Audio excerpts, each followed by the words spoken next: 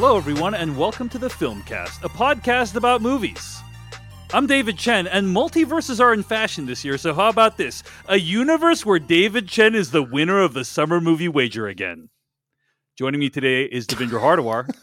You know, before this episode began, Germain Lussier already was throwing shade my way, so I'm just making knife motions across my neck now. I'm coming for you, Germain. Jeff Kanata. I'm Jeff Kanata, and I'd like to think I'm one of the top 10 candidates to win this year, but I kind of suspect I'm a dark horse.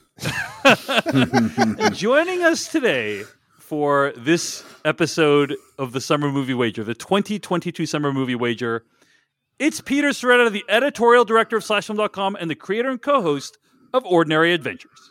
Woo! Well, today we're going to decide the answer to the age-old question: who wins in a fight? Thor, Doctor Strange, a dinosaur, or the fictional astronaut who inspired the Buzz Lightyear toy? Nice. That old adage. Excellent. Joining us also, he's a senior reporter at IO9/Gizmodo. Or it's just called IO9 Gizmodo. Sorry, I wrote it down as IO9/Gizmodo. Either way, it's Germain Lussier. The 3-year reigning champion returns, and even if 2 of those years didn't happen, it still counts. I hope you're all excited to rewatch Slackers again. You made this happen, right, Germain? Like, you wanted to hold on to that title for an extra 2 years. So I got the belt right here. You halted here. Everything. It feels good. It's not going anywhere. It's incredible that you've held the title for so long. It's very impressive. It's unprecedented. Unprecedented. I appreciate it.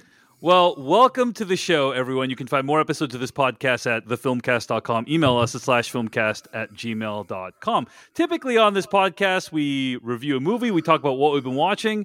But today's a special day because today, instead of doing any of that, we are playing the Summer Movie Wager, whose rules I will explain shortly. But it's where we try to guess what the top 10 movies of the summer will be by domestic box office. Before we get to that, though, a few thoughts, announcements, before we get to any of our wagering. First of all, I do want to call out, if you want to support this podcast, very easy to do that by going to patreon.com/filmpodcast. You can sign up for ad-free episodes or exclusive After Darks. This week on the After Dark, we will be discussing what we've been watching, the stuff that usually go in the main episode, and also reviewing Severance, Season 1, full spoiler review.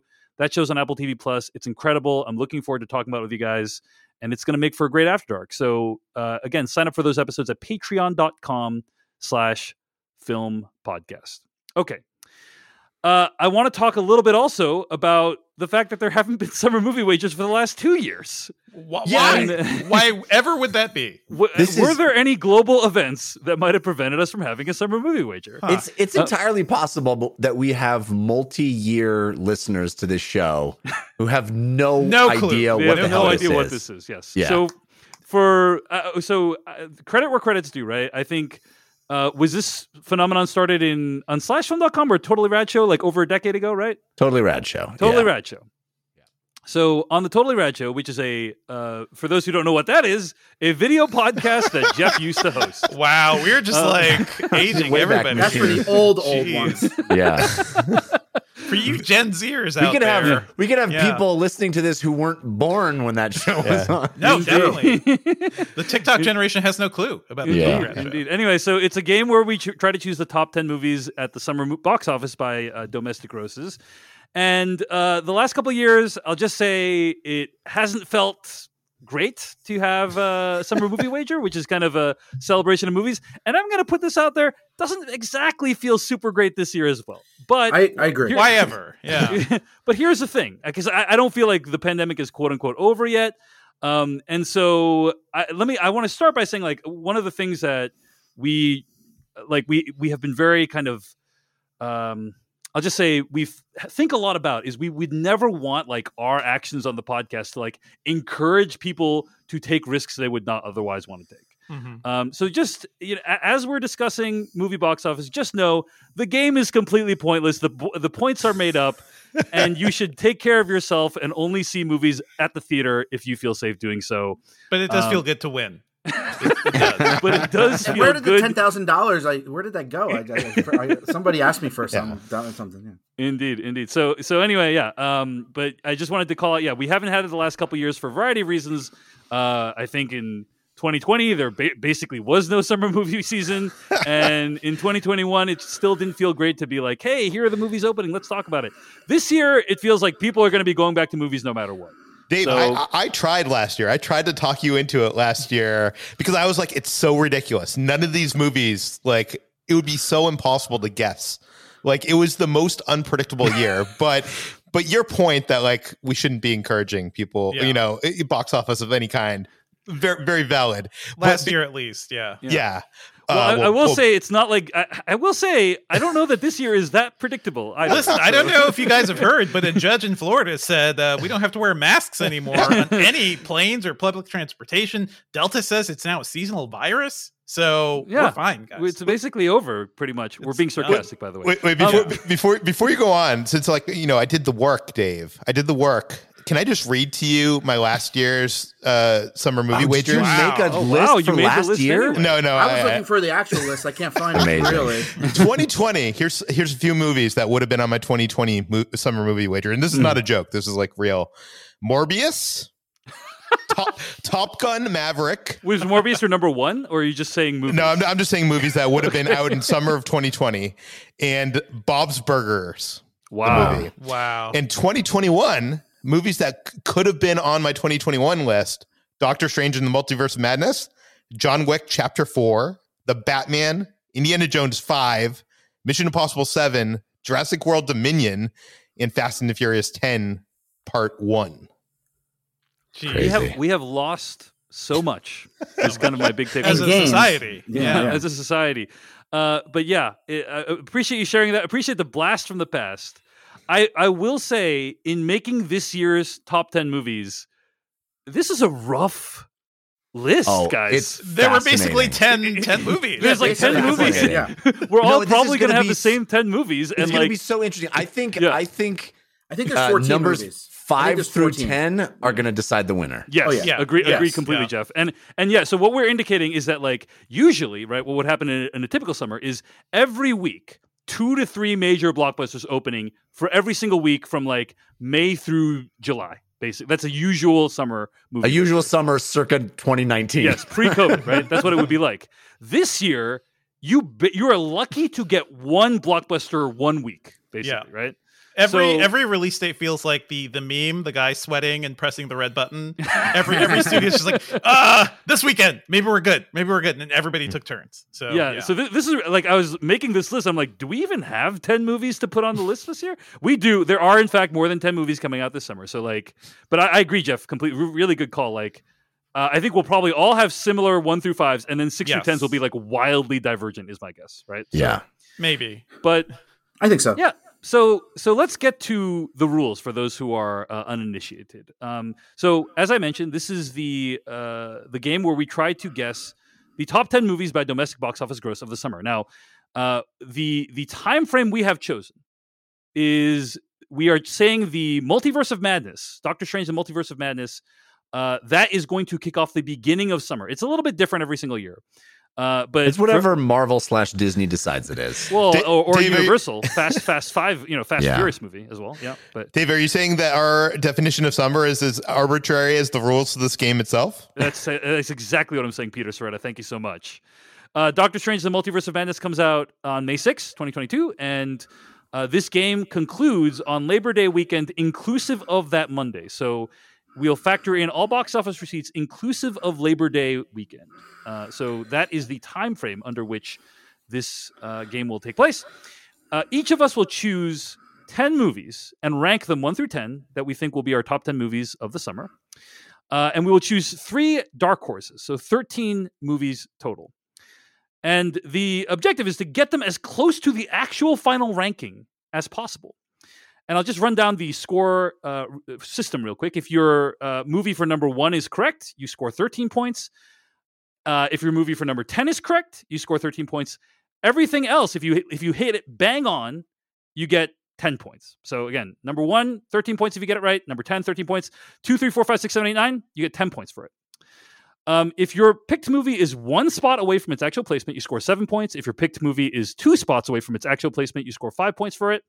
If your picked movie is anywhere inside the top 10, you score 3 points for it. And if your picked movie is not placed inside the top 10, You score 0 points for it. Big shocker there.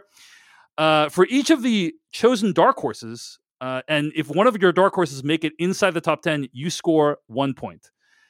If 2 or more rules apply to a single pick, so like if you pick a movie and it's in your top 10 and also number 1, you just get the highest point value. You don't get 16 points, you get 13 points for it.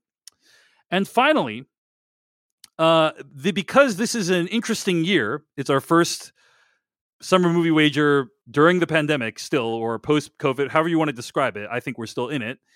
It is extremely possible that something unpredictable will happen and a movie release date will change or be canceled or whatever, or go straight to streaming or whatever.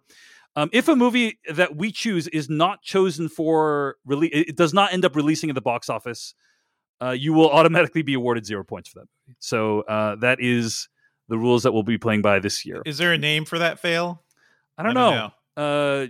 Force majeure, perhaps. Act of God. Anyway, I also Act of think COVID. this year, more than any other. By the way, I think we determined this is the 14th time that this game has been played on a podcast that at least one person present was on. Mm-hmm. And I think this might be the first year, well, or the most likely year of a tie. So I wonder if we tell should... me more about that, Jeff. Why do you think that? Well, because there's fewer slate of movies total. And I think we're going to basically be jumbling up a lot of the same movies, and one away above and one away below can end up being the same point value. You know what I mean? Yeah. So the list can be pretty varied and still end up mathematically the same. Do we need a tiebreaker? Do we need like a money That's number what I'm thinking, is tiebreaker? that maybe we should establish going in some sort of tiebreaker rule. Okay. I know I'm just springing that on everybody now. But Yeah. Thanks. This is, We will usually think about it. Yeah. on a typical podcast for prep, we'll put in show notes and then I'll send a single text about it. This episode, I sent out like 5 emails to everyone about it. And now, Jeff, you're springing me on this during the actual show itself. well, it just occurred to me. It could be an audience choice, come up with something, guys. Interesting. Okay. I mean, just maybe the most. I don't know. Maybe we can figure it out, and if it comes up, maybe we. I think it's the 9-digit. It's the 9-digit gross of the top movie, and whoever gets closest wins. Price is Right rules. Oh yeah, It doesn't even have to be Price is Right rules. Yeah, that's actually not a bad idea. That's actually not a bad idea. Like maybe whatever our top movie is. Well, actually, it doesn't even have to be it. If everybody, whoever, if like you get whatever 70 points and I get 70 points, even if we don't have the same number one, you pick whatever the top grossing movie is going to gross. It doesn't have to be. You have to pick the movie. I see. So whatever the top movie is, regardless. What's that top number? Yeah. Okay, fine. Yeah, no, that's good. That's good, Germain. Let's do that. And so let's. We don't need to do it right now because we're going to start with number 1. Okay. But let's think about it, and maybe at the end we'll give it out. Okay. Now I know what many of you are thinking, having listened to me say the rules just now. Wow, David, that's a confusing set of rules. Is there a website where not only could I read these rules, but potentially enter myself into this game and play along with you? The answer is yes, folks. Wow. We want to give a big shout out to Dennis over at thesummermoviewager.com. Since I believe 2017, he has been helping us to document the results of the Summer Movie Wager and also maintaining this site whereby people can enter. Now, as of us recording this, it's not yet live, but he's waiting on us to get in our top 10 choices, and he's going to put them on the board, and then he's going to open it up to listeners. And so by the end of this week, by the time we record the next Filmcast, it should be live. You can find it at thesummermoviewager.com. And you're definitely going to want to get your picks in before May 6th when the first movie comes out. So I think the deadline we've set is May 4th. Yeah, that's perfect. Because that is the Wednesday before Doctor Strange opens. So theoretically, starting Thursday, you will have probative information about these grosses. So May 4th, Wednesday. I don't think there's any summer movies opening that night. You have to get them in by that night. So that's the deadline for you to enter the summermoviewager.com. And the site is great. Dennis is awesome. Thank you, Dennis. But it's also it's an awesome way for you to play along, listeners. But also usually to dominate us. Yeah, yes. I mean every year. But also see how dumb we are. But also it's a database of this, comprehensive database of all the times we've ever played, which is a fun thing to check out as well. Yes. So huge thanks to Dennis for creating that site and maintaining it, even throughout the years where we didn't have the last couple of years we didn't have the summer movie wager. But every year, once a year, I checked in with Dennis, he checked in with me. He's like, David, do you want to pay to maintain the site? I said, yup.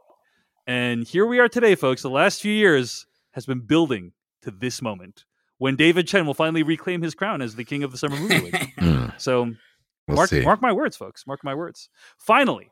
Last thing before we get to the wagers or the choices. And that is that in previous years, the last couple years, I think last 1 to 2 years, we have decided, hey, there should be stakes. This is a wager, right? There should be some kind of stakes. And so the stakes that we have chosen is the winner gets to choose a movie or piece of work under 3 hours long that everyone else on the podcast watches. And then hopefully we'll all get together and talk about it. Last year, or the last time we had a summer movie wager, 4 times. Germain Lussier won, and I think he chose the 2002 gross out sex comedy Slackers, if I'm not mistaken. Oh my God, I remember this. That is not only is that correct, that is a blessing, is what that is. That was me giving you guys perfection in film. Yeah. I unfortunately, if I remember, I was the only one who enjoyed that film upon watching it again and again. But I would be remiss to not say that I've already started to think about what I would do this year, and I hope you guys have already done it as well. The thing that I'm really bitter about is that it was only one letter away from the 1990 Richard Linklater film Slacker, the good movie, which I would have enjoyed much more. But that's not an aliens kind of situation, right? No, yeah, this is not an alien situation, Jeff. Unfortunately, yeah. My theory was pain and suffering, and so if I do this year, I don't know if it'll be the same. You reap what you sow, Germain. Don't forget that. It's very true. Don't forget that. It's very true. Yeah. The odds of me repeating again and holding these 3-year title is low as we look at the numbers here, but we'll see what happens. Revenge is a dish served 3 years cold. Indeed. All right, so those are the rules. That's what's at stake. Let's get to the wager.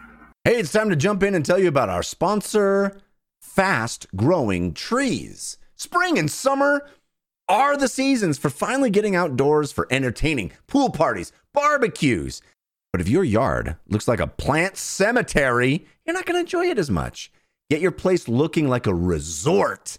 Easy with Fast Growing Trees. When it comes to caring for your plants, know-how matters. And I know nothing. That's why I have really enjoyed using FastGrowingTrees.com's experts who curate thousands of plant varieties that will thrive in your specific climate, location, and needs. I just moved last August here to Denver, Colorado from California. I don't know what works here, but their experts do. Plus, I don't have to wait in lines. There's no messy cars from hauling plants all over town because you order online or over the phone and your plants are shipped to your door in 1 to 2 days. Plus, their growing and care advice is available 24/7. So if you have any problems, you just give them a call.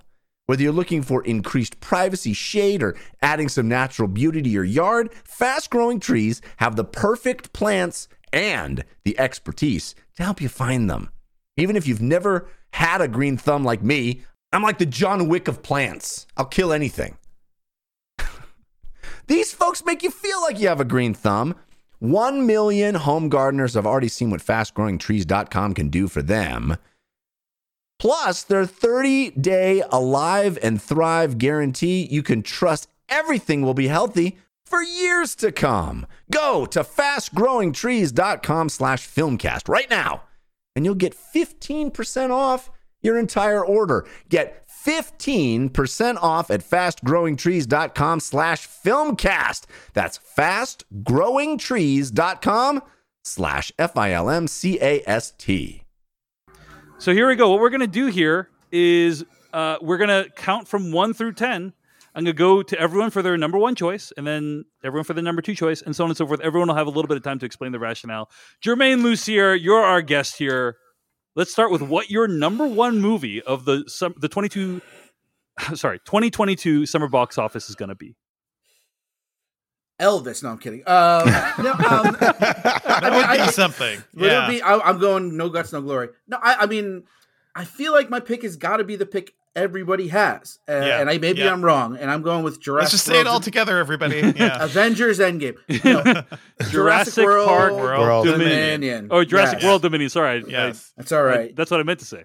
Yeah, Jurassic World Dominion. These movies have been box office monsters, even the bad ones, and in a weak summer when you're bringing back the original cast, to go with that, it's a monster, and I have very little faith in the movie itself. I really hope I'm wrong, but I think everybody's going to turn out to see it no matter what, for sure, just to see that cast come back to go with the new cast. You're telling me these dinosaurs have dominion over the world? Over the world? Yes. Okay, did anyone not choose Jurassic World Dominion for the number one? We all chose it. Okay, so let's. Well, Dave, are you serious? I guess you could say. Here we go. My number one is best summed up in the form of a limerick. Okay, let's hear it, Jeff Canada. Poor decision. It's a fact and not an opinion. It's Jurassic World Dominion. Like nature, they say, I'll find a way. Because this is the year I'll be winning. Wow. Winning. Very interesting. You need to go to jail for that one. No, yeah, we all picked it. I just wanted to do a limerick. Yeah, no, I appreciate it. Sorry, I'm sorry, Jeff, if I stepped on your limerick. But you got to say it. You got to say it uninterrupted. Okay. But yeah, let's spend some time just talking about Jurassic World Dominion, why we all chose it for our number one. I kind of agree with what you said, Germain, that this is a multi-generational event film, right? Like, it's good for kids, it's good for people our age, it's good for our parents. Like, everyone has a reason to go see this movie. And inexplicably, this series of Jurassic movies has been super, super popular. It is very wild to see. Yeah, there's kind of this thirst for this kind of movie right now. You know, I feel like this summer people are just like, give me that. You know, I for all of our caution and justifiable caution for wanting to be aware that the pandemic is not over, I do think there is this pent up desire for this kind of movie. This just everybody and their goat going to see the same movie on the same day. I think we saw that with Spider-Man. I think it's that level of just get me to the movie theater, show me something big and bombastic, and let me remind me of the kinds of movies I used to go to when I wasn't worried about this stuff. Let me hear that theme song again. Let me see Alan Grant again. And maybe they won't play the theme song like the second movie where they do not use that music. But and it almost is Jurassic World No Way Home because you're bringing back that cast. So you're bringing that nostalgia. You're bringing in those other movies. Like the events of the Lost World and Jurassic World 3 that most people haven't thought of outside of a raptor screaming Alan. It's now it's all coming back, and we haven't seen Ellie Sadler back in all that time. We've seen Alan Grant, we've seen Ian Malcolm. So I think people are really excited to see Oscar winner Laura Dern. I mean, like you said, multi-generational. Let me put this out there too, guys. We watched Jurassic Park by Steven Spielberg many years ago. I love that movie. I think it's a classic.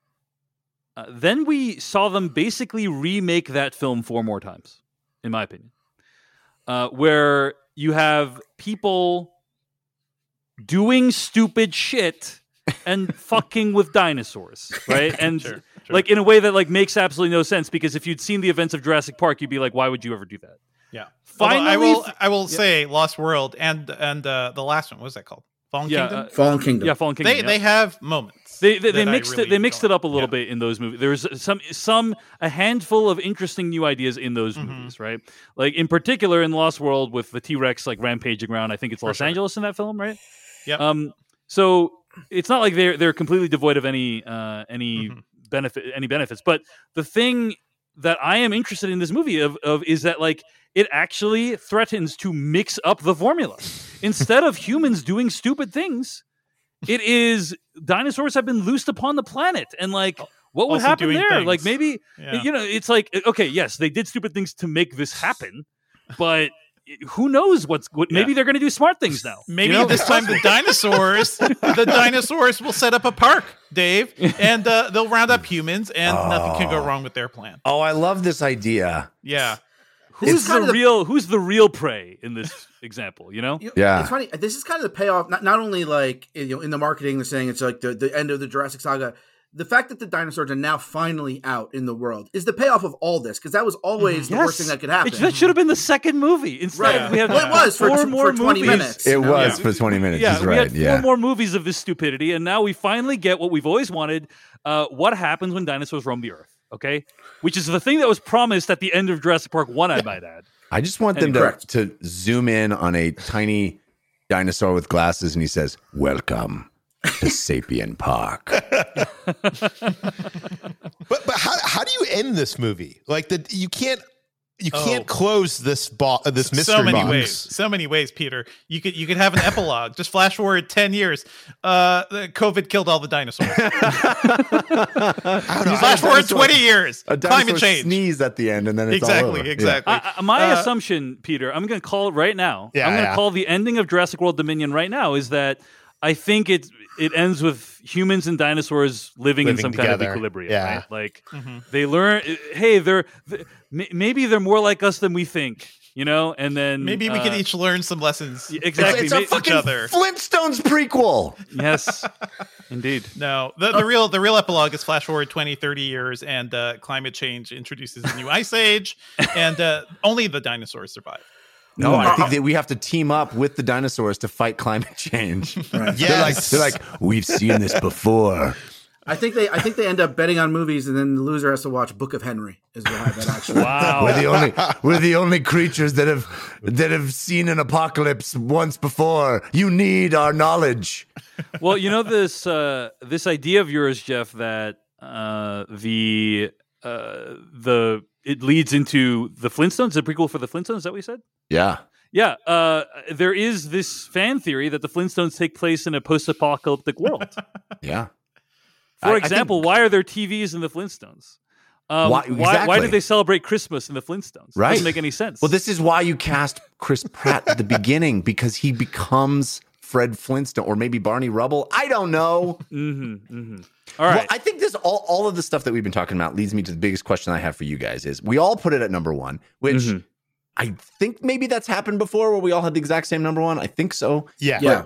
I think there was a year where we all made a choice and somebody chose differently. As I recall. I think it was the Avengers Endgame year, right? Like, yeah. Well, yeah, the Avengers Endgame year. But didn't we all pick the number 1 movie one year, and it was Wonder Woman, and none of us had that, and we all had the same. Anyway, doesn't matter. The question that it brings me to in 2019, everyone chose Avengers Endgame as their number 1. So yeah, and 18 we all picked Infinity War, and then nobody got Wonder Woman. Yeah. But my question is, here we all have it number 1. Do you all think you are going to like this movie? No. Yes. I am the most open to liking this movie than I have been in years, Jeff. Like for any movie. I really did not like those Jurassic World movies at all. Yeah. But this one, you got the old cast back. You got a premise that I can actually feel is not stupid. I'm interested. So I don't know. My heart is open, Jeff. The good thing about Fallen Kingdom is that it was directed by J.A. Bayona, who can make a damn set piece. I think about that volcano set piece, in Fallen Kingdom quite a bit. There's the raptor when they're saying thing. Goodbye to the volcano in Fallen Kingdom, And the raptor bit at the end, which just turns into a full-on horror movie. Like, he is a good visual stylist. He's a good storyteller. And nothing we've seen from Colin Trevorrow, aside from his first movie, was like a well-told story, I think. Jeff, Jurassic World Dominion, what do you think?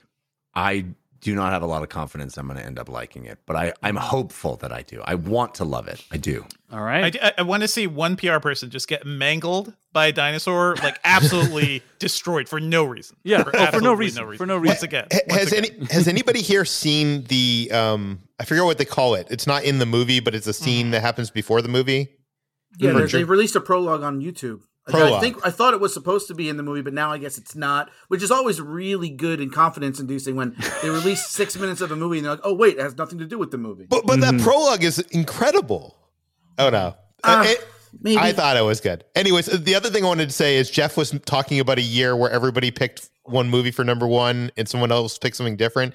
And that was 2016. Everybody picked Captain America 3, except for me, who picked Finding Dory. And Finding Dory ended up beating everything. And I ended up. Yeah. Wow. Yeah, So, that was amazing. Clutch Yep. choice. Clutch choice. Too bad you All didn't right. have the cojones to do it this year, Peter. I don't know. Look how you're mocking him, even though he was right that time. All right, let's get to number 2. Germain Lussier, what's your number 2 choice? This is where, I mean, honestly, I think we're going to have the similar top 5, but I'm going to go with number 2 as Doctor Strange in the Multiverse of Madness. Obviously, we're hot. Like you said at the beginning, top of the podcast, multiverses are hot. This is the big movie coming off of Spider-Man. Morbius doesn't really count. And it's got that early May slot. And so it's got the legs. And with the lack of competition this year, as we, again, already talked about, it's got at least a month almost to itself. So I think, I mean, I struggled with putting it number 2. I just think, like we said, the epicness of Jurassic World is going to make it. But that's why I picked Doctor Strange in the Multiverse of Madness, number 2. It's a solid number 2. Devindra, I'm curious, what was your number 2? Exactly that. And I'm not even a box office follower. You know, I'm not talking about box office numbers on Twitter every week like some people. I barely pay attention to this stuff. But looking at the placement of Doctor Strange 2, I was really vacillating between Thor and Doctor Strange. But Doctor Strange has a couple of months on it, right? Yeah, it's true. At least a month on it. Yep. So there's that. I do think the characters of Thor, like based on what we've seen from the trailer today, like people will be much more into that. But yeah, Doctor Strange seems safe. All right, Peter Sciretta, your number 2? You know, I kind of joked about it in the intro, but this is really the biggest question of this year's box office for me, and that's, you know, who wins in a fight between Thor and Doctor Strange. Right, Yep. Because the last Thor movie did $315 million, and the last Doctor Strange movie did $232, so that's a lot less. Yep. But Doctor Strange appeared in 2 huge Avengers movies, Spider-Man No Way Home, 3 of the 6 biggest movies of all time since then. So yeah, I you know, this isn't the crossover that those movies are, but it has Scarlet Witch from WandaVision, and sorry Jeff for spoilers there, but and it's actually accurate, probably, and maybe some weird multiverse appearances. People may appear from other things. You know what it wait, is? So Peter, what was your choice? What was your choice? Yeah, my choice was Doctor Strange in the Multiverse of Madness. Doctor Strange in the Multiverse is number 2. Okay, Devindra, what were you going to say? I was going to say the tens of millions, the hundreds of millions of Sam Raimi fans out there are just going to show up for this movie too. I'm joking because Sam Raimi, like as a name, is only known to people like us who like grew up with Evil Dead. But I'm showing up for Sam Raimi. That's what I'm doing. Kanata Jeff, your number 2 choice. The first 5 is going to be pretty boring for listeners. Yeah, I'm also picking Doctor Strange in the Multiverse of Madness for number 2. For all the reasons you guys have already enumerated, it is the early pick, and this is a recurring theme for me in my thinking about my list. Is really how much pent up desire there is for folks to have a summer blockbuster season, and this is the first one out of the gates. We already saw this incredible outpouring of showing up for Spider-Man. And this feels like the sequel to that movie. So, yeah, I think they're marketing this one like very similar to Spider-Man and Endgame, where the trailers don't show that much. They're even like press screenings. This is a little inside baseball and stuff, but they're not screening for press until the week of, and and they've really only done that for like Star Wars movies and the big Avengers movies. So that leads me to believe there's a lot of like big buzzy spoilers and cameos. I don't know for sure. I'm just hypothesizing, but. That's just going to build buzz, and more people will come in to want to see it. All right, folks. My number 2 choice, it's Thor: Love and Thunder, guys. Oh, wow! Making a big This is it. This is where I live or die. Is on number 2, right? Yeah. As Peter pointed out, Thor: Love and Thunder, Thor Ragnarok, $315 million domestic when it came out. I know Spider-Man just came out, and that was a big hit, but I'm just, first of all, I enjoyed Doctor Strange, the movie. Sure. Friend and colleague of mine, C. Robert Cargill, was responsible for writing that movie, and big fan of his work. I just have this gut feeling in my gut, deep in my gut, that people are gonna want to turn out more for Thor as a character than Doctor Strange as a character. I totally agree with you, but that time difference, man. It's like 2 months. It's true. It has a couple months. It has a couple months on it, but I would feel differently if Thor: Love and Thunder was coming out mid-August or something like that. But it's not. It's coming out in mid-July or early July. It's like the 4th of July movie. Yeah, 4th of July movie. That's going to be a huge that is critical time slot. And I think and it has 2 months. It has 2 months to play. It has all of July and all of August. Exactly. I mean, Doctor Strange has the extra 2 months, but it will fade by mid-June, and who knows when it's going to end up on Disney Plus. It'll probably be on Disney Plus by the end of the summer. I mean, hypothetically, exactly. So it's a strong pick, Dave, because you're the only one doing that. I think you can pick up a few precious points, and I think the points are going to be. And I think it's going to be a closer year than most. Although our 6 through 10s might be the big differentiator. 6 through 10 is going to be a freaking mess, in my opinion. But I think so. But it's and I will admit this, that for a long period of time as I was making this list, my number 2 was Strange in the Multiverse of Madness. So actually, to just save some time on the podcast, can I assume that your number 3s are Thor: Love and Thunder? Yeah. Is that true for yes. everyone? Yes. No. I said no. Okay. Then let's go through it then. Okay, so anyway, my number 2 is Doctor Strange in the Multiverse of Madness, and then I'm sorry, Thor: Love and Thunder. And Peter, did you have one other thing to say before moving to number 3? Yeah, I just want to say, to your point, Dave, one thing that could swing this is that Doctor Strange, I know, some of the people on this podcast haven't watched the trailers, but Doctor Strange looks dark in kind of like a horror movie and kind of like a more adult, and Thor looks like fun. It looks like a Guardian. Yeah, it looks like it's people are going to love it. They're going to ride it all the way to number 2 at the box office this summer. So I agree. Okay, let's get to number 3. Germain Lussier, your number 3 movie. I feel the need for speed. Really? Top Gun. No way. You guys don't know, man. Yeah, you know what? The champ is speaking. Let me give me the mic. Wow. I mean, look, it's like you think it's going to make more money than Thor? This is yes. This is madness. I think it is going to be multiverse of madness. A beast. I mean, we talked about multi-generational things. Top Gun goes back way even further than Jurassic Park. And it's a movie that Paramount is so confident in. They've just been holding it. And a lot of that is Tom Cruise and his powers of Scientology. But I just have this feeling that the movie is going to be that nostalgic, amazing, uplifting, rah-rah Americana, even if you don't care about Americana movie. And I think it's just going to be a monster. And I mean, it's a bold move. Yeah, it is. I honestly didn't think it was that bold of a move, but I'm actually kind of glad, because if I want to go down, I'm going to go down in flames like Goose. Top Gun is one of those it's movies. It's a bold move like what Goose did in the first Top Gun. that worked out really well for him. Top Gun is one of those movies where I'm like, I know a lot of people like Top Gun in the 80s. Is there like resounding cultural imprint? Like, is there a demand for more Top Gun? Yes, there is. Yes, there is. I believe there is. Okay. I believe there's demand for it, but it's not multi-generational the way it's not Thor number 3 is. demand. Not number 3. You talk about multi-generational. It's old people like us and no kids. It is the people that remember. But whereas Thor, like my son who's 5 has Thor on his T-shirt. You know. That's a fair point that I honestly didn't even think about. I think I might have let myself be blinded by my excitement. It's very clear not much thought went into this choice. No, I don't know. Maybe you think that's going to make more money than Lightyear, which is inviting families? Let's not spoil the rest of the list. Yeah, here. I will say that this movie is not even in my top 5. Oh my God! Well, not actually, my top 5 either. Same. This is Germain's last stand. This is Germain. Months from now, when we're talking about how you lost, this is the moment. This is how it happened. It might very well be. But if it's I'm almost down, like I said, it's like he's a maverick. Okay. Yeah. Indeed. There it is. All right. Well, that's Germain's number 3 choice. It's Top Gun Maverick. Hey, I got to jump in here and tell you about our sponsor, HelloFresh. Can I tell you what I made with HelloFresh today? I actually made it for lunch. Usually I use our HelloFresh meals for dinner. But for lunch today, I made creamy pesto grilling cheese ciabattas. Grilling cheese, not grilled cheese, grilling cheese.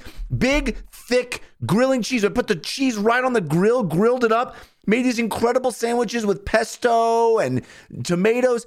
I've never had anything like it. Blew my mouth taste buds right off. I mean, it was absolutely amazing. But you're asking me, what is HelloFresh? Well, HelloFresh is your farm fresh, pre-portioned ingredients and seasonal recipes that are delivered right to your doorstep. You can skip trips to the grocery store, and you can count on HelloFresh to make home cooking easy, fun, and affordable. And that's why it's America's #1 meal kit. It's certainly my #1 meal kit. I've been using HelloFresh for years.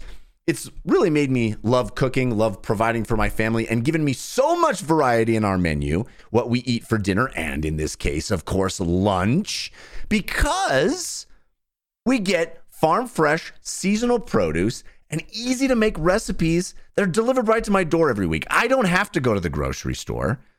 I don't have to figure out what I'm making every week. And I don't rely on the same old recipes I've made 1,000 times. It's all about convenience with HelloFresh.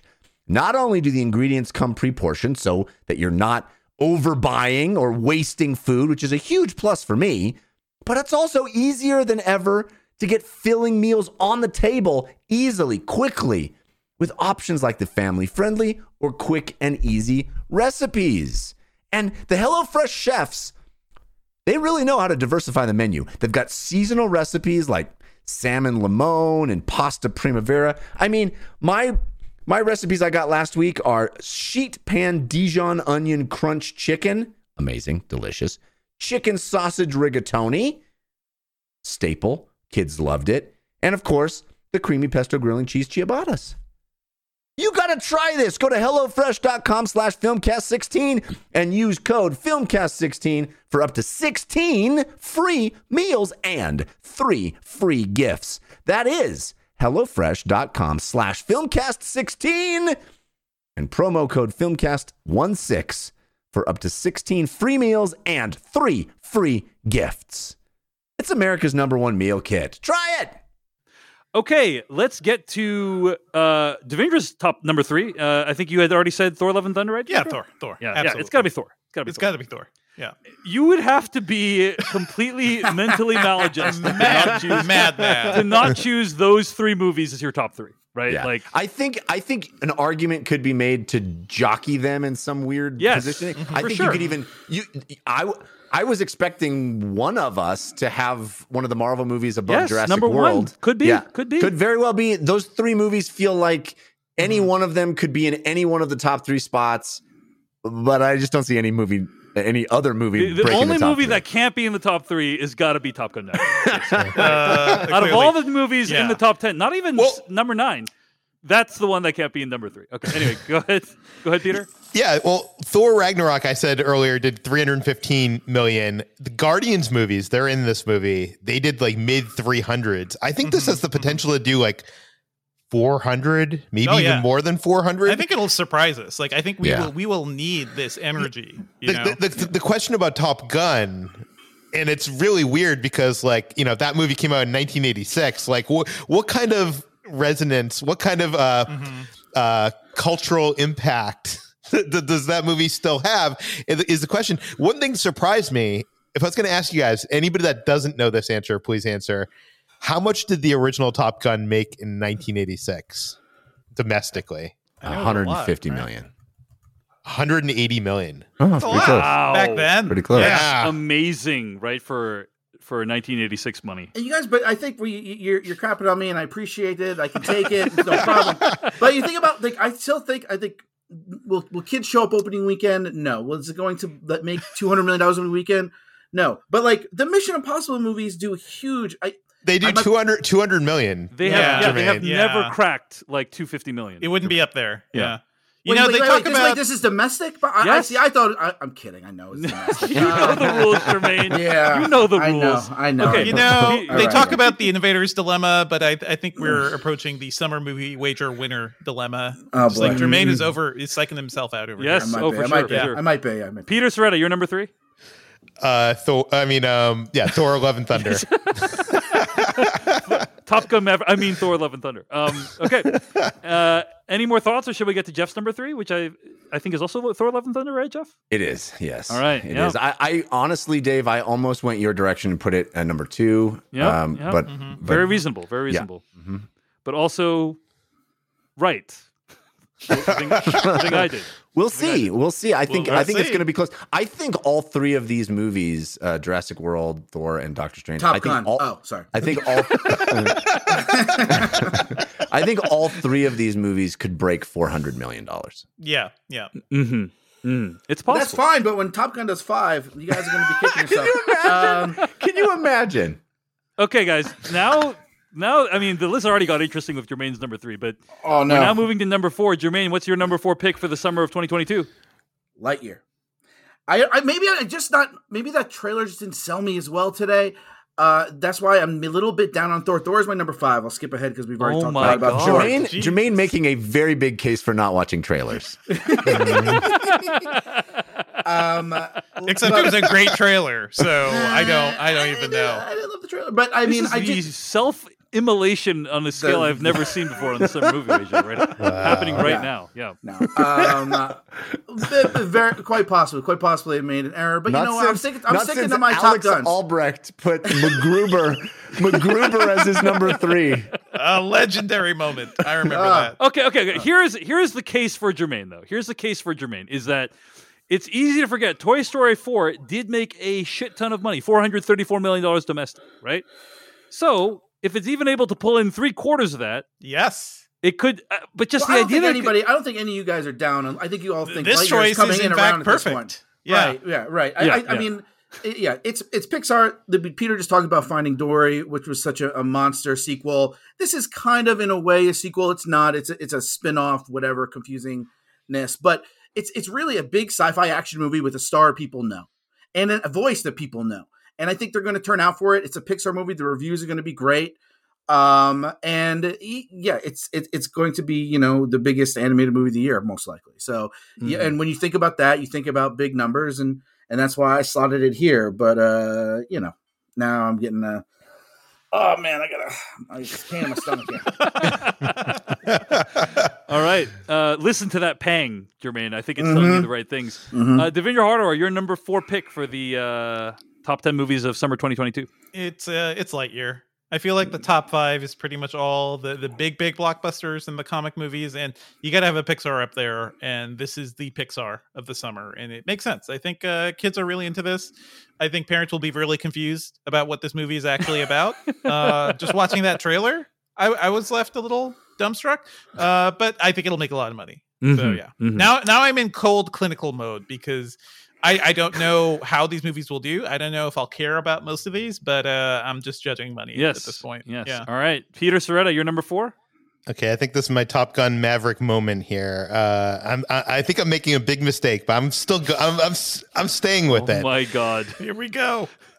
I think Minions: The Rise of Gru. Okay, yeah, not a bad choice. Sure, not a bad choice. Because very reasonable. Well, first of all, I think kids movies in theaters are doing really well right now. Like parents want to get them out of the house. Like Sing 2, Sonic. Sing 2 did super well. Top Gun Maverick. Yeah, of course.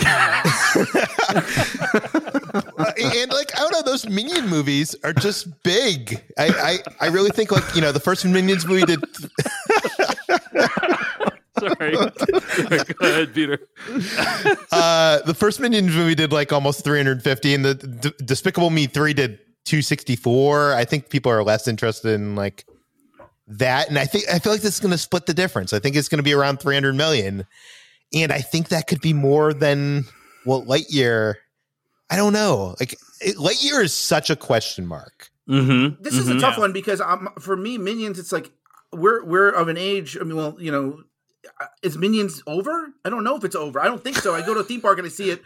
Peter obviously goes to theme parks for a living. He'll know better than I that Minions seems to still be popular, but like from my cultural perspective, I don't see them anymore, which is why I put it a little bit lower. But I mean, it could very well hit this spot. Yeah. Among children's stuff right now, because I'm in touch with what the kids are hip and into. You're with it. Especially newborns, right?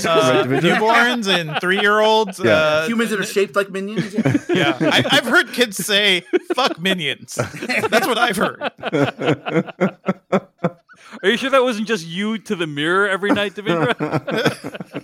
That was my daughter. Okay.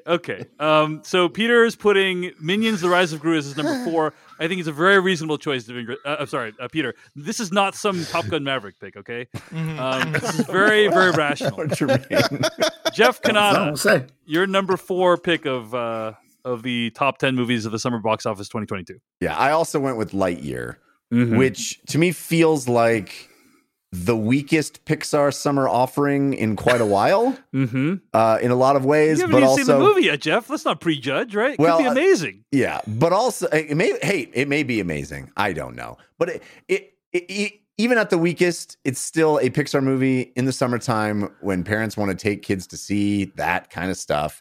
It's a known quantity.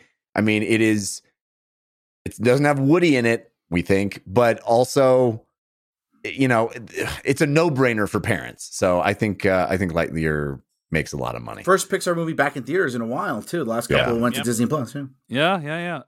I agree with you guys. I think Lightyear is number 4. So it looks like 4 out of the 5 of us chose Lightyear as number 4. Peter put Minions there as his number 4. But yeah, very reasonable choice. Very reasonable choice. And this could crack $300 million. We'll see. I have absolutely no desire to see this movie, but also we will. We will, probably. So yeah, I agree with everything that's been said. I don't think I have anything new to add. Let's move on and round up our top 5.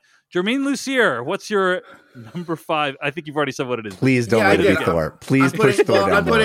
I'm putting Top Gun Maverick on twice. I just really, it's gonna really have to be cultural. Yes, it's Thor: Love and Thunder. The IMAX re-release will be really right, exactly. Yeah. I mean, I really hope I'm wrong with Thor being, because honestly, I'm very excited. I love Taika. I love the last Thor movie. I like the Thor movies in general. I'm not even like, I don't think Dark World is like the worst Marvel movie. It's close, but it's not the worst.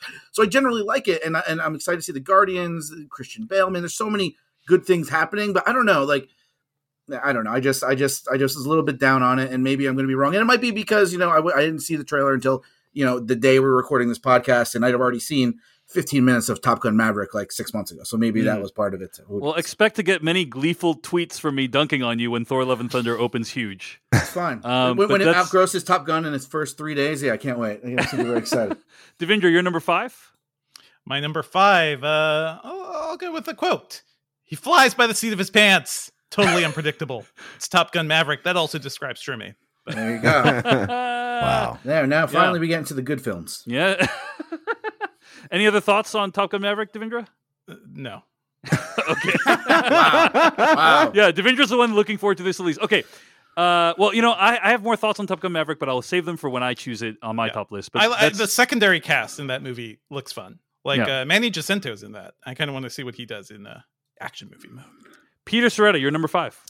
My number 5 is Lightyear. Yeah. For all the reasons that everybody else said, but I didn't put it in 4. I put it in 5. Yeah. Very reasonable. Yeah. Because this is my Christopher Robin.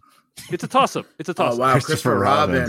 Oh, that was me. That was me he's dissing now. Yes. remember that? Christopher Robin in his top 10 one year? Is that what yeah, right? Yeah, because I didn't watch the trailers and I didn't know it was a sad movie about adults. He thought it was like an animated Pooh movie. Yeah, I did. Christopher Robin made $75 million. Yeah, when it came out in 2018. Yeah, so by your own petard. You know what, Germain? You're not making the biggest mistake in the history. We all have our flubs here and there. Yeah. It happens. Yeah. All right. And mine has not been proven a flub yet. I have about a month and a half to look at that. Jeff Kanata, your number 5. Minions. Yes, is my pick. I think Peter could very well have picked it correctly. I think Lightyear and Minions are both aiming at the same demographic, obviously, offering the same kind of summer experience for families. One that I think is very sought after, especially this summer. So Minions could very well outgross Lightyear if Lightyear turns out to be not as if it is as weird as the premise seems to indicate. Yeah, and Minions is more sort of a universal fun time for kids. It may end up beating Lightyear. But I think the Pixar name and the familiarity of Buzz Lightyear as a character will eke it out to make number 4. But I think Minions will be right up there and a worthy top 5 pick. I agree. that's why Minions: The Rise of Gru is also my number 5.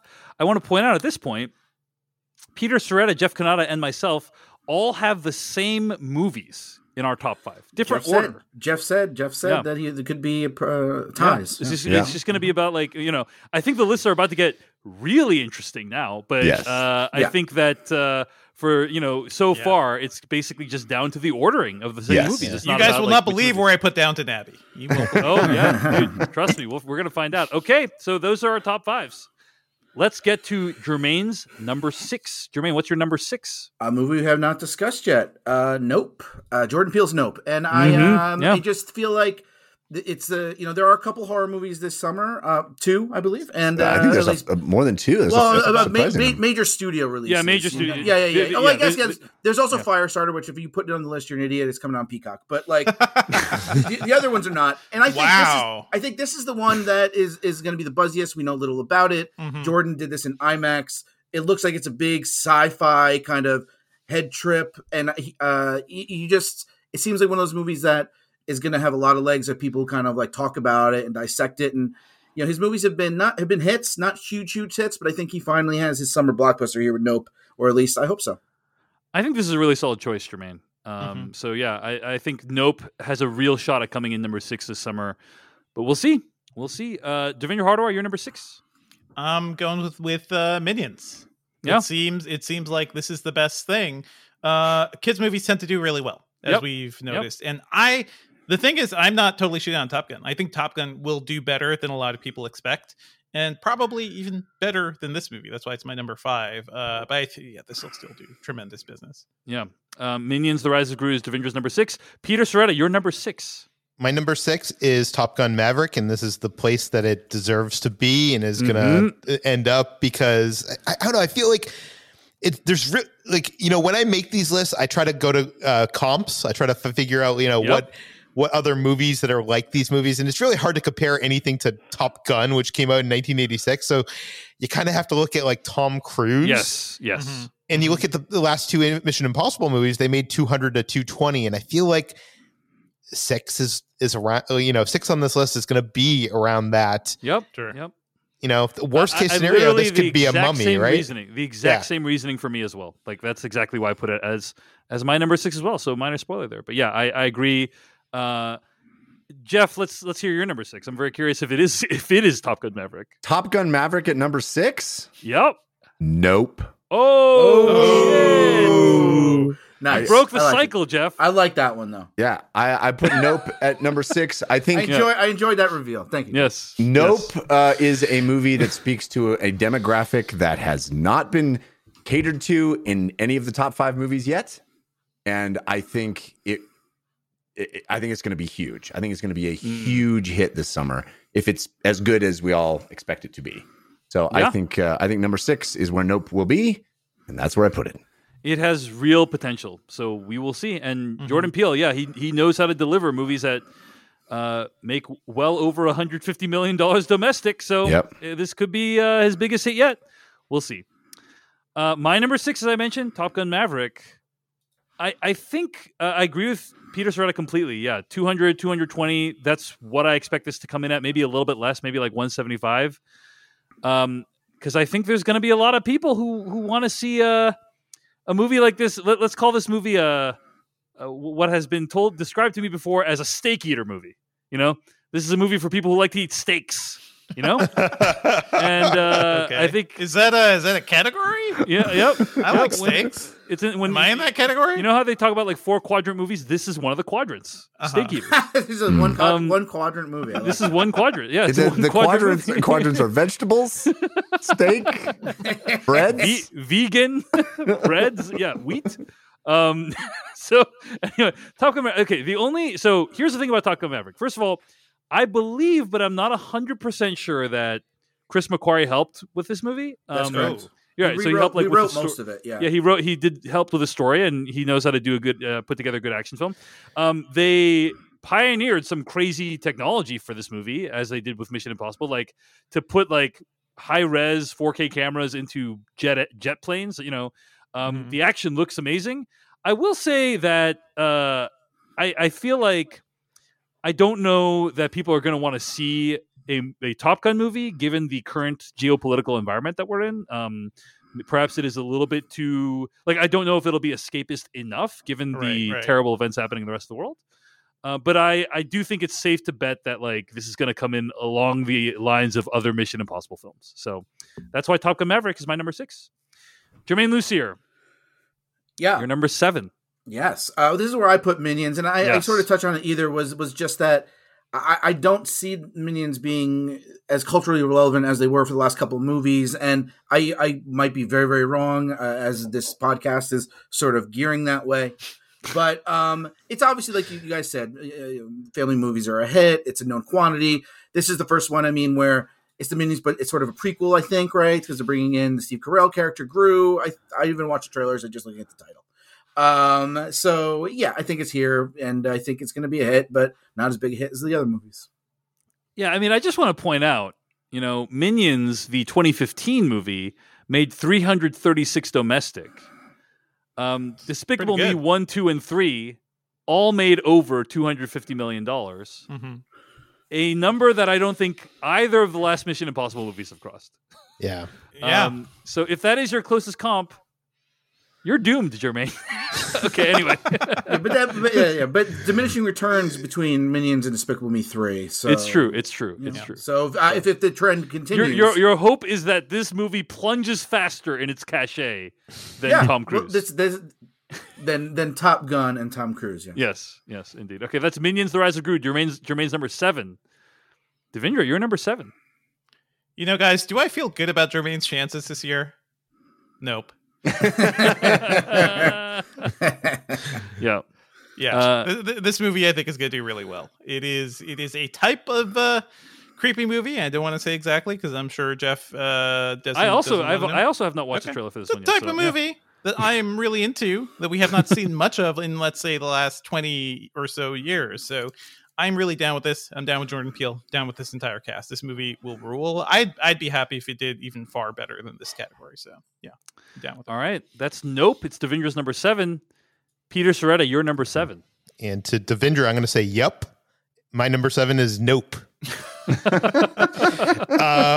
I think Jordan Peele is a horror name brand at this point. Mm-hmm. I do think Get Out was such a phenomenon, and that made 175, and that got people to go see Us, which also made 175 million at the box office.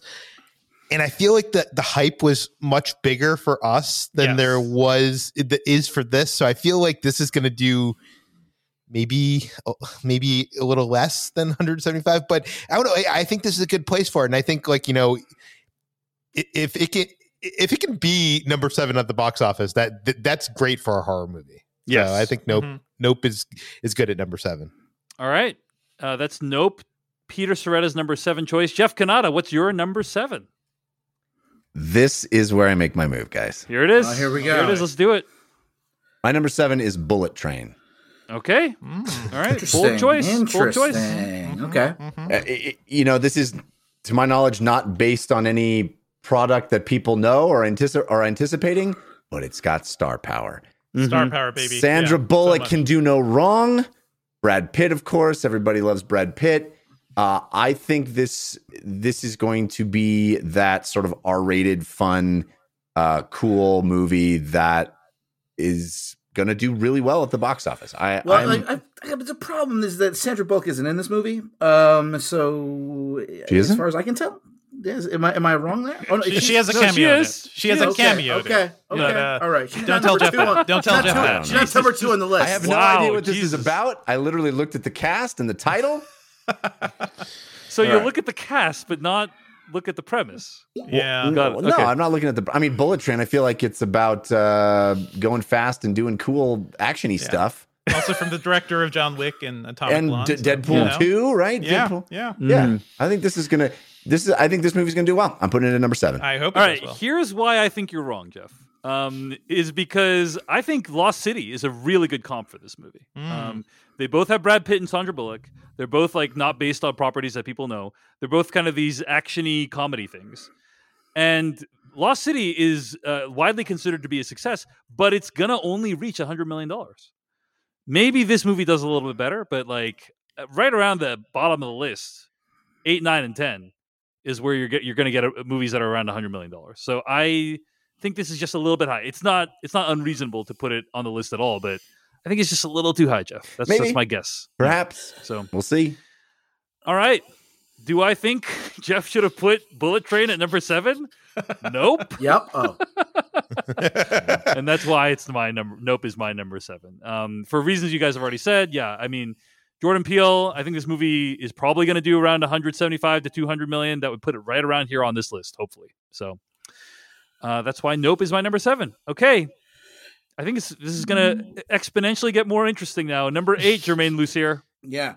I these final 3 places, I switched them around multiple times. I had dark horses in there. In my opinion. It's really, really tough. Yeah. And then I went to the movies last night and I saw a trailer and I was like, you know what?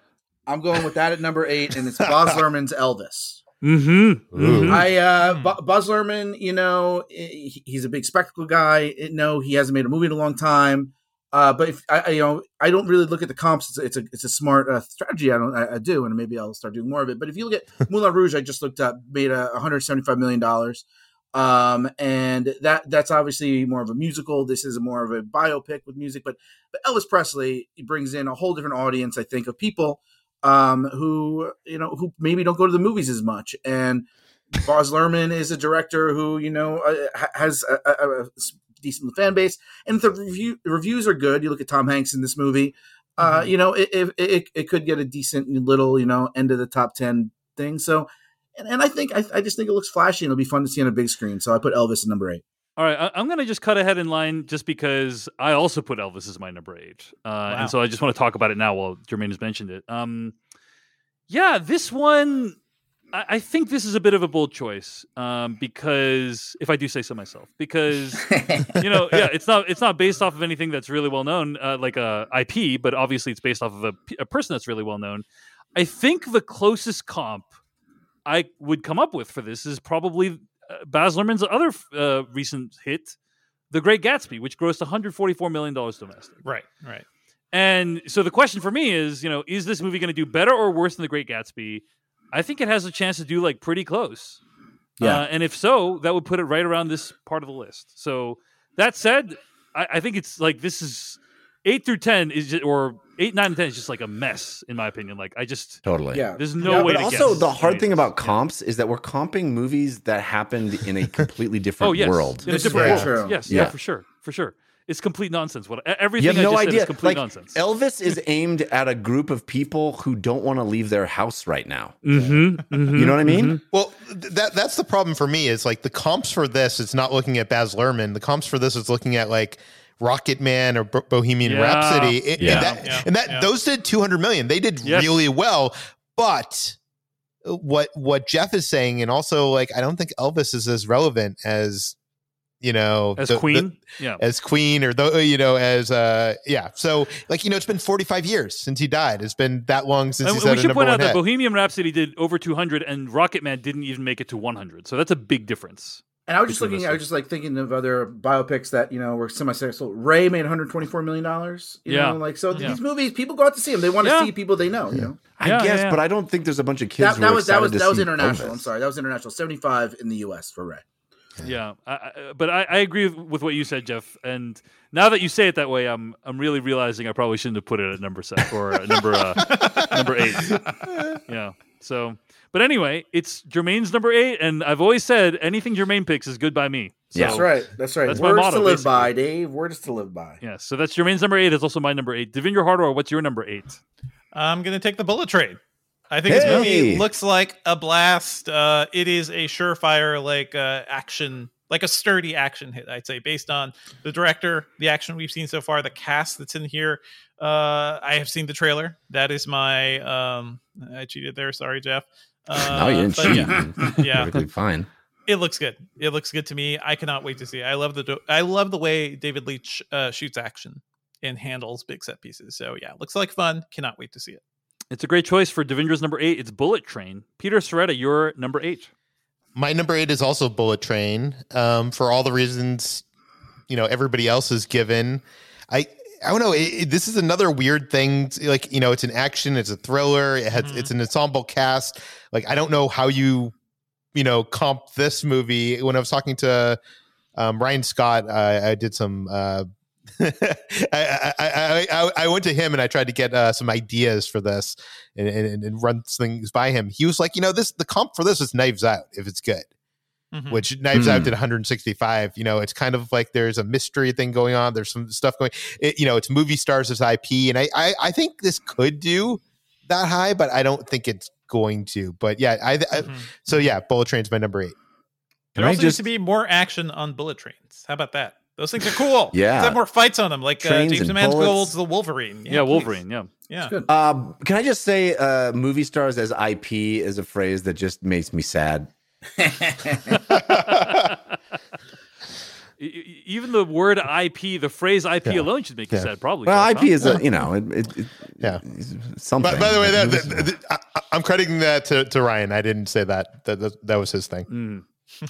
Jeff Cannata, you're number 8.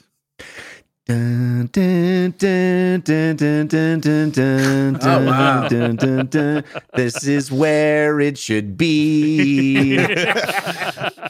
Not gonna make more than number 8 money. This is where it is going to be. Okay. Wow, you're really excited for Bob's Burgers, Jeff. I know. Wow.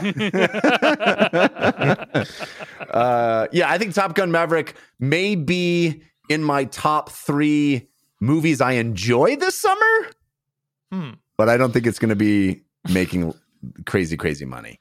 I think it's. I expect it to be very, very good. I think it has been marketed for 2 years now, and I don't think there's people who are clamoring to go see it like we are. Yeah, I think it's going to make a lot less money than the rest of you think it's going to make. I feel like the marketing for Top Gun has gone almost like full circle to the point where people are like, that movie? It's not out yet? Yeah. It's not like on demand yet. I've been seeing trailers for that forever, even before, like long before the pandemic. So, excuse me, guys, I don't think you guys heard my whole speech about steak movies. Dave, I think you got confused between quadrant movies and the food pyramid. All right, that's Jeff's number 8. It's Top Gun Maverick. My number 8 I've already identified as Elvis. So let's move on to 9 and 10. Germain Lussier, your number 9 This is where movie. it gets this is where the rubber hits the road, you guys. Like I said, this is where winners are made and lost. Anyway, Germain, go ahead. You're number 9. Again, I don't know with these, but I'm going with the DC League of Super Pets. Wow. We're talking all about you can't. How can you say you're right? Minions You're right. is going to be huge? How can you say Lightyear's going to be huge? But then the movie with The Rock and Keanu Reeves is Batman and Superman isn't going to be This huge. is some galaxy brain thinking, but I did actually consider that movie too. I mean, it could pull a Secret Life of Pets, which did really well. Like Secret Life of Pets did really well, but yeah. I mean, and I mean, it's the only. Is it the only DC movie? Yeah, it is. But like, so and The Rock has been promoting it already. He's the biggest star in the world. He's going to be out there pumping this thing up, and I think it's going to bring in, it's going to bring in the kids that we're talking about. It's going to bring in some DC fans, some comic book fans. It's not a movie I'm necessarily want to see, but it's a movie I might have to see, because people who read Slash Film and read IO9 and all this stuff will be curious about it. Are there going to be cameos? Are there going to be this and that? It's an animated DC movie, for better or worse, and I think it's going to do pretty well. All right. Wow. Bold choice, Germain. I think Germain just put the nail in. You know what? Actually, my number 9 is also DC League of Super Pets. Oh, wow. So, yeah. All right. So I think this comes like late in the summer. Like this is, late July and kids need to see something. And, Lego Batman did really well. And like, I don't know, like it says the cuteness of pets, but the appeal of DC superheroes. So I think it's going to do at least 100 million. You guys are crazy. I put DC League of Super Pets as my number 9 as well. Wow. There we go. Wow. Okay. Well, that's 3 people that chose DC League of Super Pets as number 9. Devendra Hardawar, you're number 9? I'm going to go with Elvis. Nice. I don't know how Elvis songs go, so I'm just singing a song. Movie's Elvis. You ain't nothing but a guy who chose Elvis as number 9. Yeah. Sure. That one. Yeah. Well done, Dave. Well done. Seamless.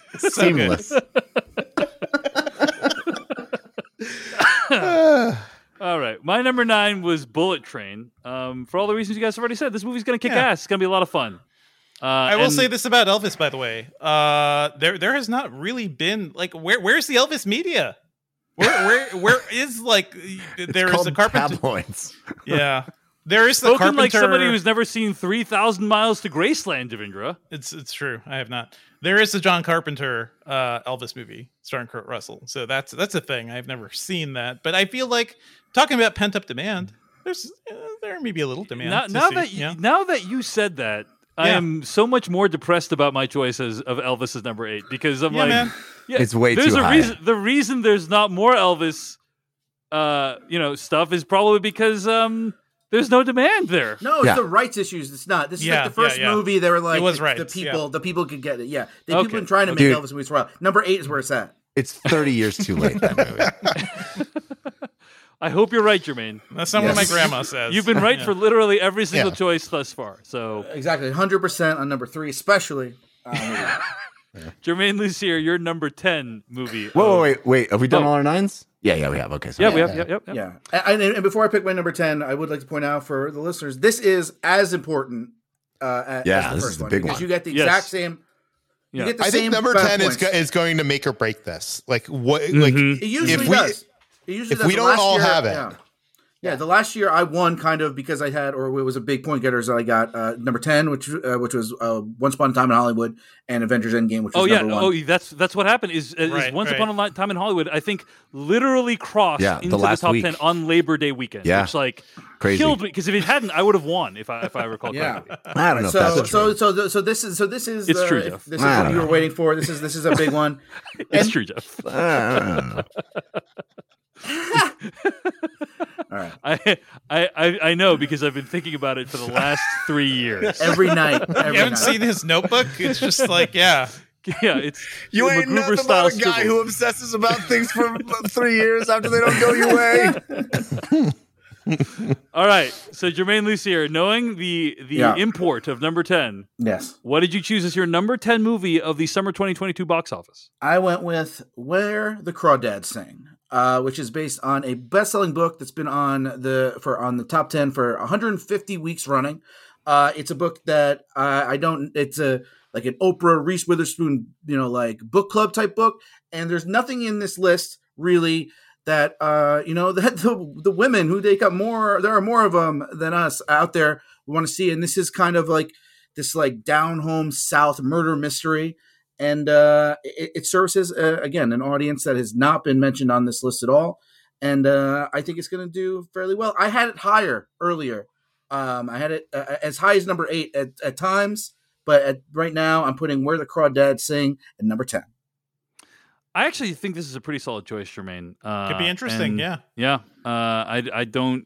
It's very possible just because, you just never know with these popular books, right? Yeah. I will say, like... The Goldfinch would be another example of like a book that did really well as a book, and bombed, and then didn't do super well at the box office. But they're releasing this over the summer. If this was more of a prestige picture, they probably would have held it, or you could have put it in March and done okay.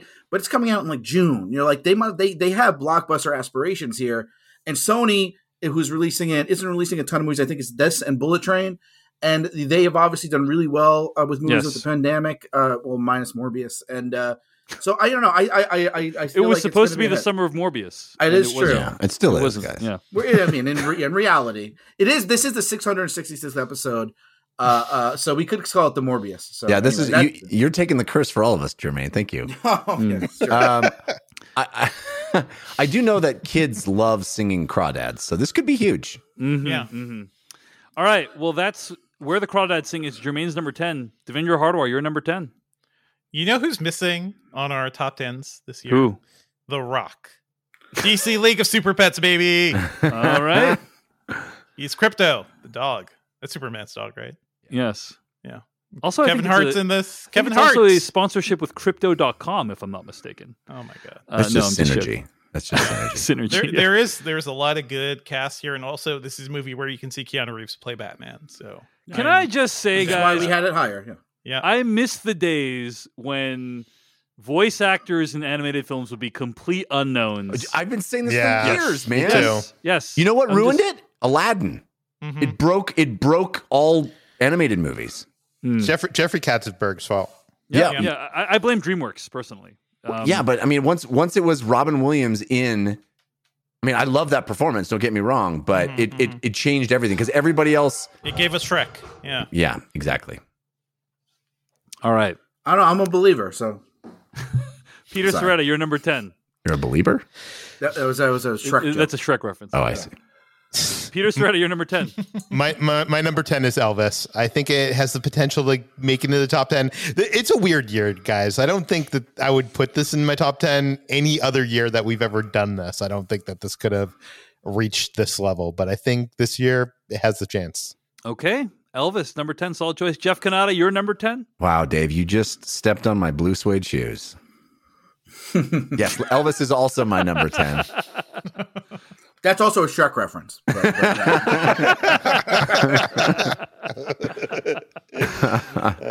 more thoughts on Elvis, Jeff? What's that? Any more thoughts before we move on? No, I mean I think we've said it. Yeah. I don't think it makes tons of money. But I also think the bottom of this list this year is not going to be crazy box office. I think there's going to be a lot. I think the delta between the top 5 and the bottom 5 is going to be pretty big, and I think you'll get movies at 75 to 80 million creeping into the top 10 potentially. Folks, so that's Jeff's number 10. It's Elvis. This is where I bring out the big guns, guys. Big guns. Bing gun. Bing gun. Microsoft. Yeah. This is where I choose a movie that has not been mentioned in this episode. Well, it has been mentioned, but it's not been any of the lists thus far. Oh, the movie I'm waiting for. No! Personally, let's hear it.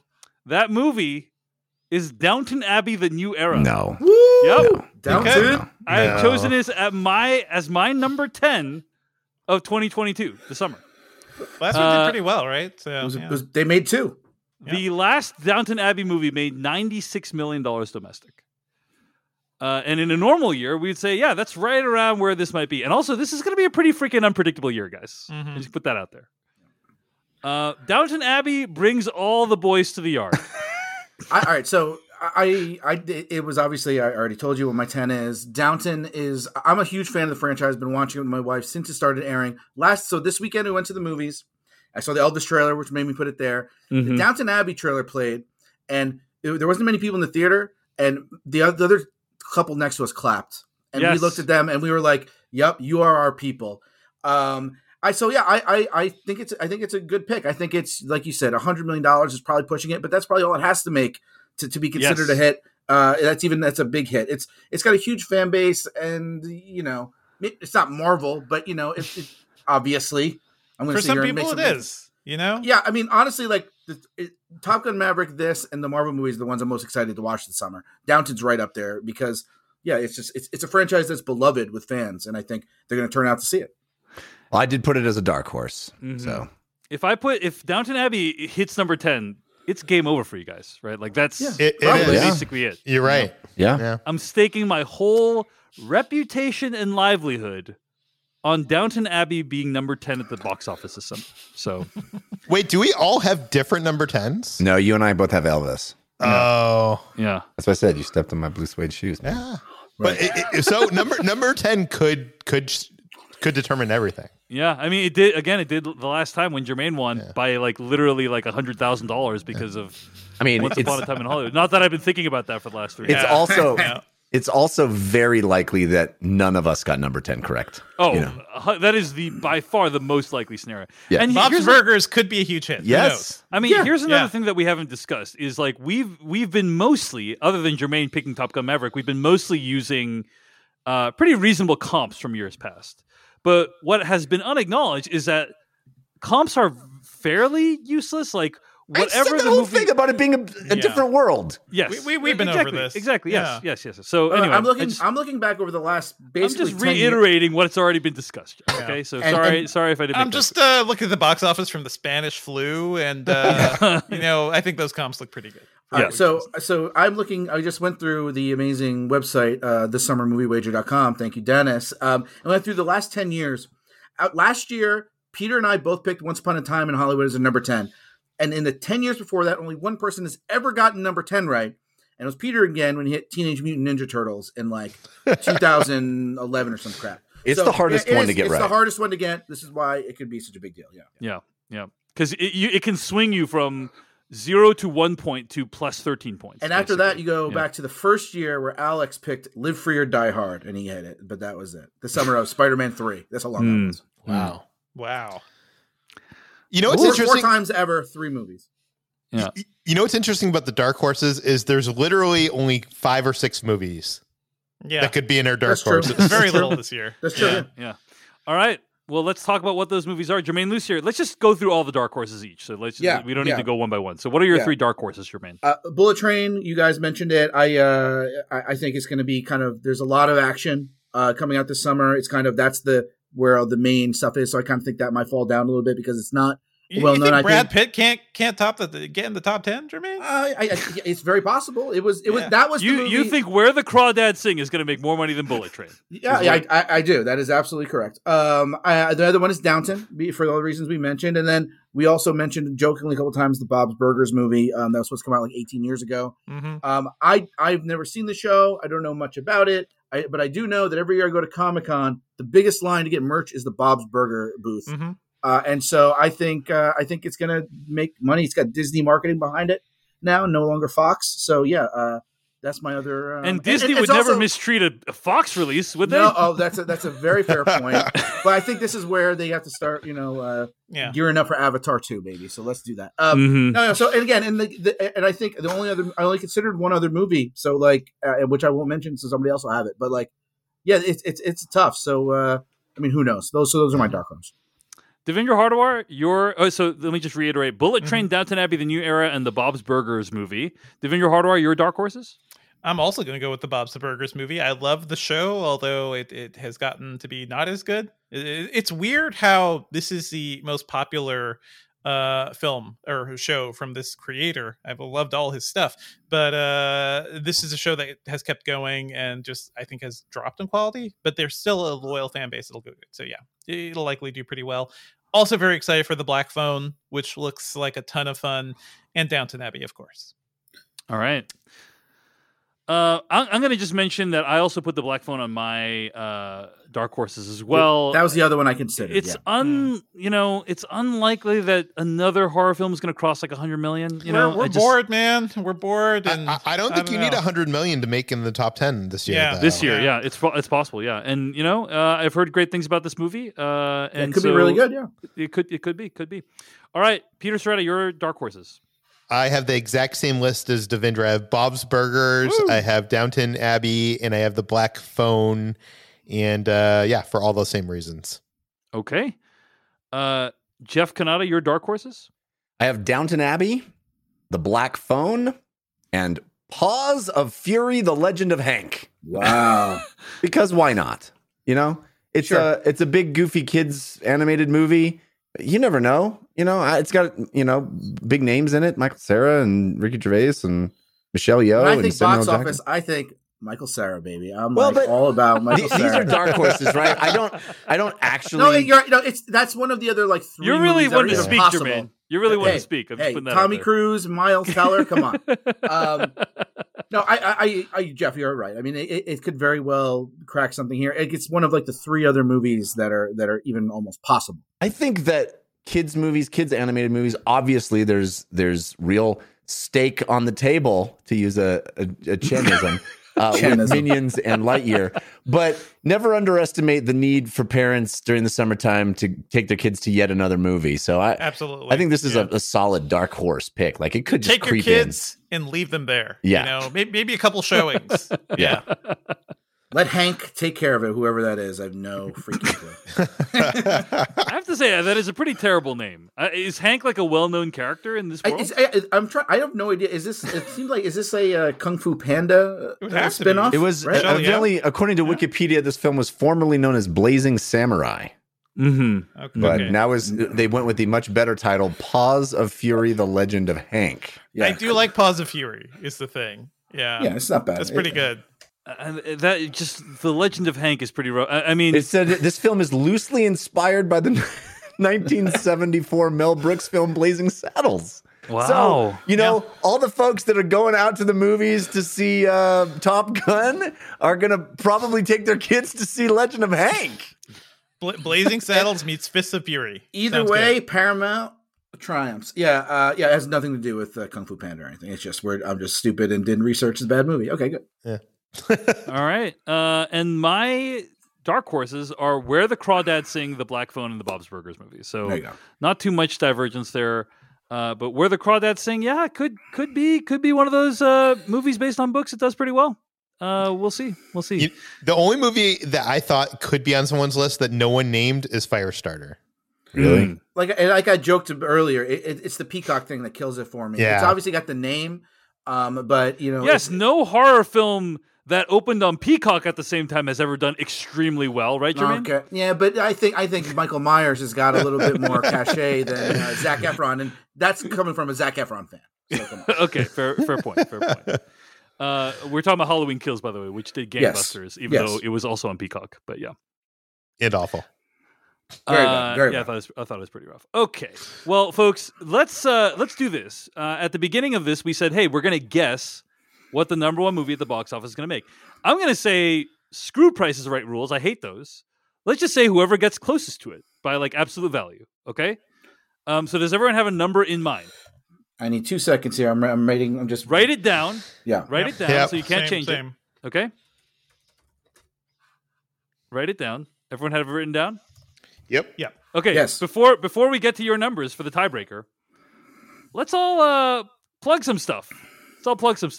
Germain Lussier, if people enjoyed your box office insights, where can they find more of your work? TopGun.com, Top Gun Maverick. Thank you so much, David. Dude, guys, it was such a blast doing this. I look forward to it every single year. And after 2 years off, this has been so much freaking fun. Definitely. You can find my work on io9.com, which is a subsite of gizmodo.com. Find me on Twitter and Instagram at my full name, at Germain Lussier. This has been so great. How about you, Peter Sciretta?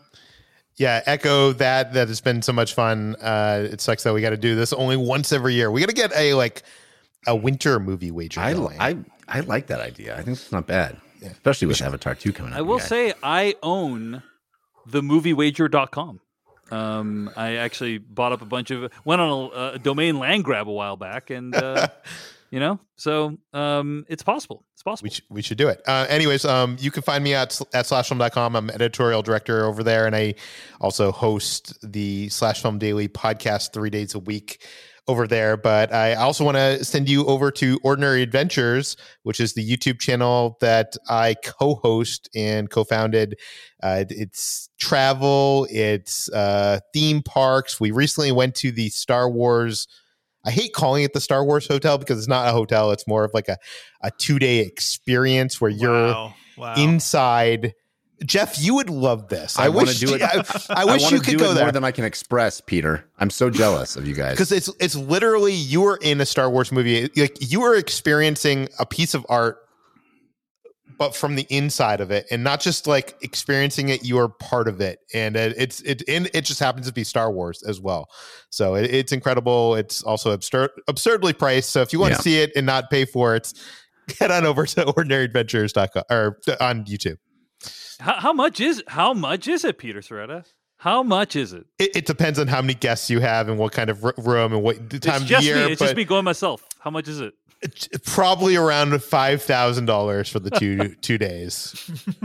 But that's one expensive lightsaber. Europe for 2 weeks. Yeah, but you know what I've been saying to people is, well, number one, I know about a dozen people who have gone and paid for this, and every single one of them is scheming to go back. Like that's how good it is. Do you get the lightsaber with this one?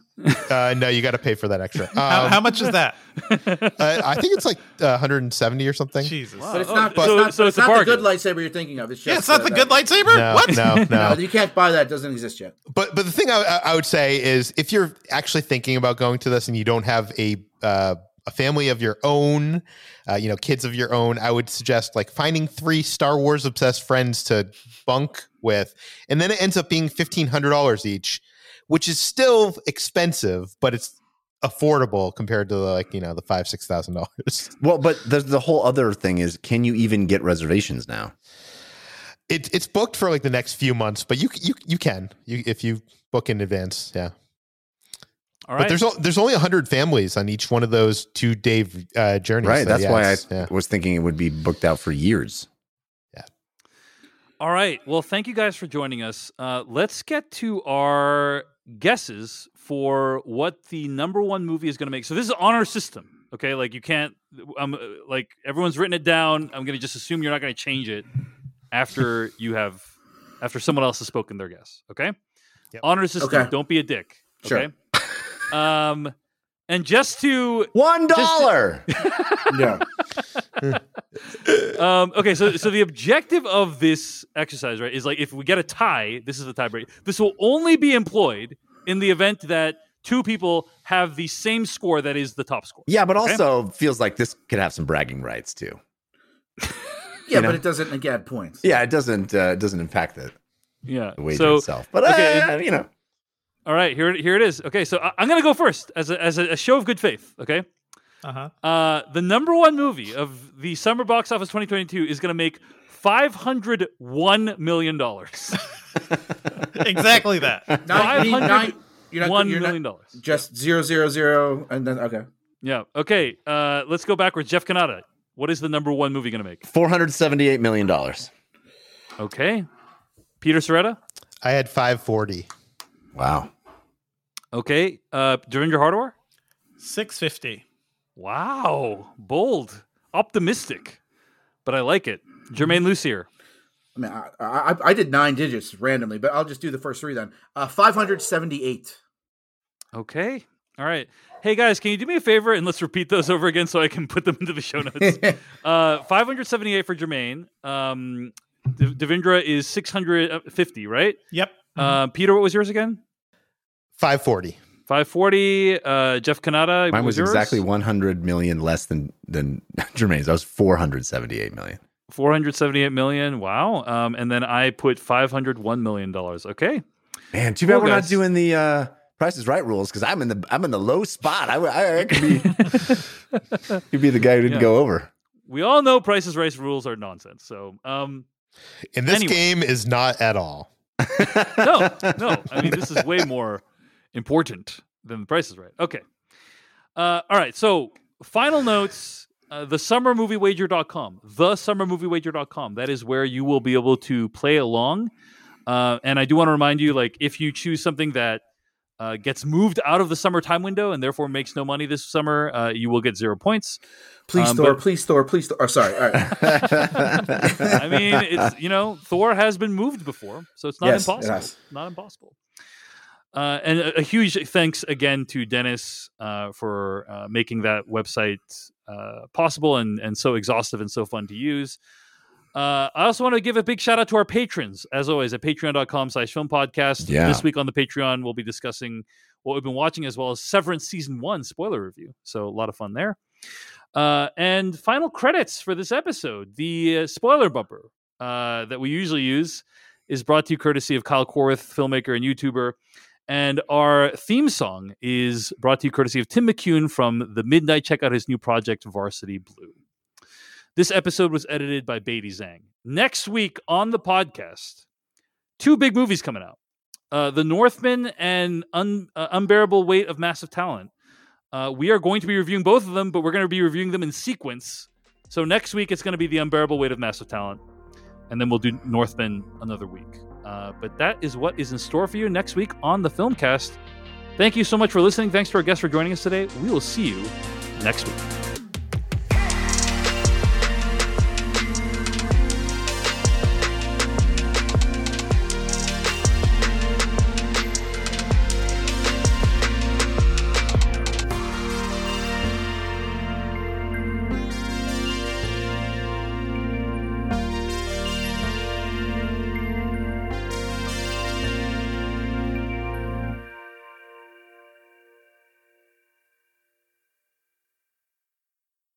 Get ahead of the postage rate increases this year with Stamps.com. It's like your own personal post office. Sign up with promo code PROGRAM for a 4-week trial, plus free postage and a free digital scale. No long-term commitments or contracts. That's Stamps.com, code PROGRAM.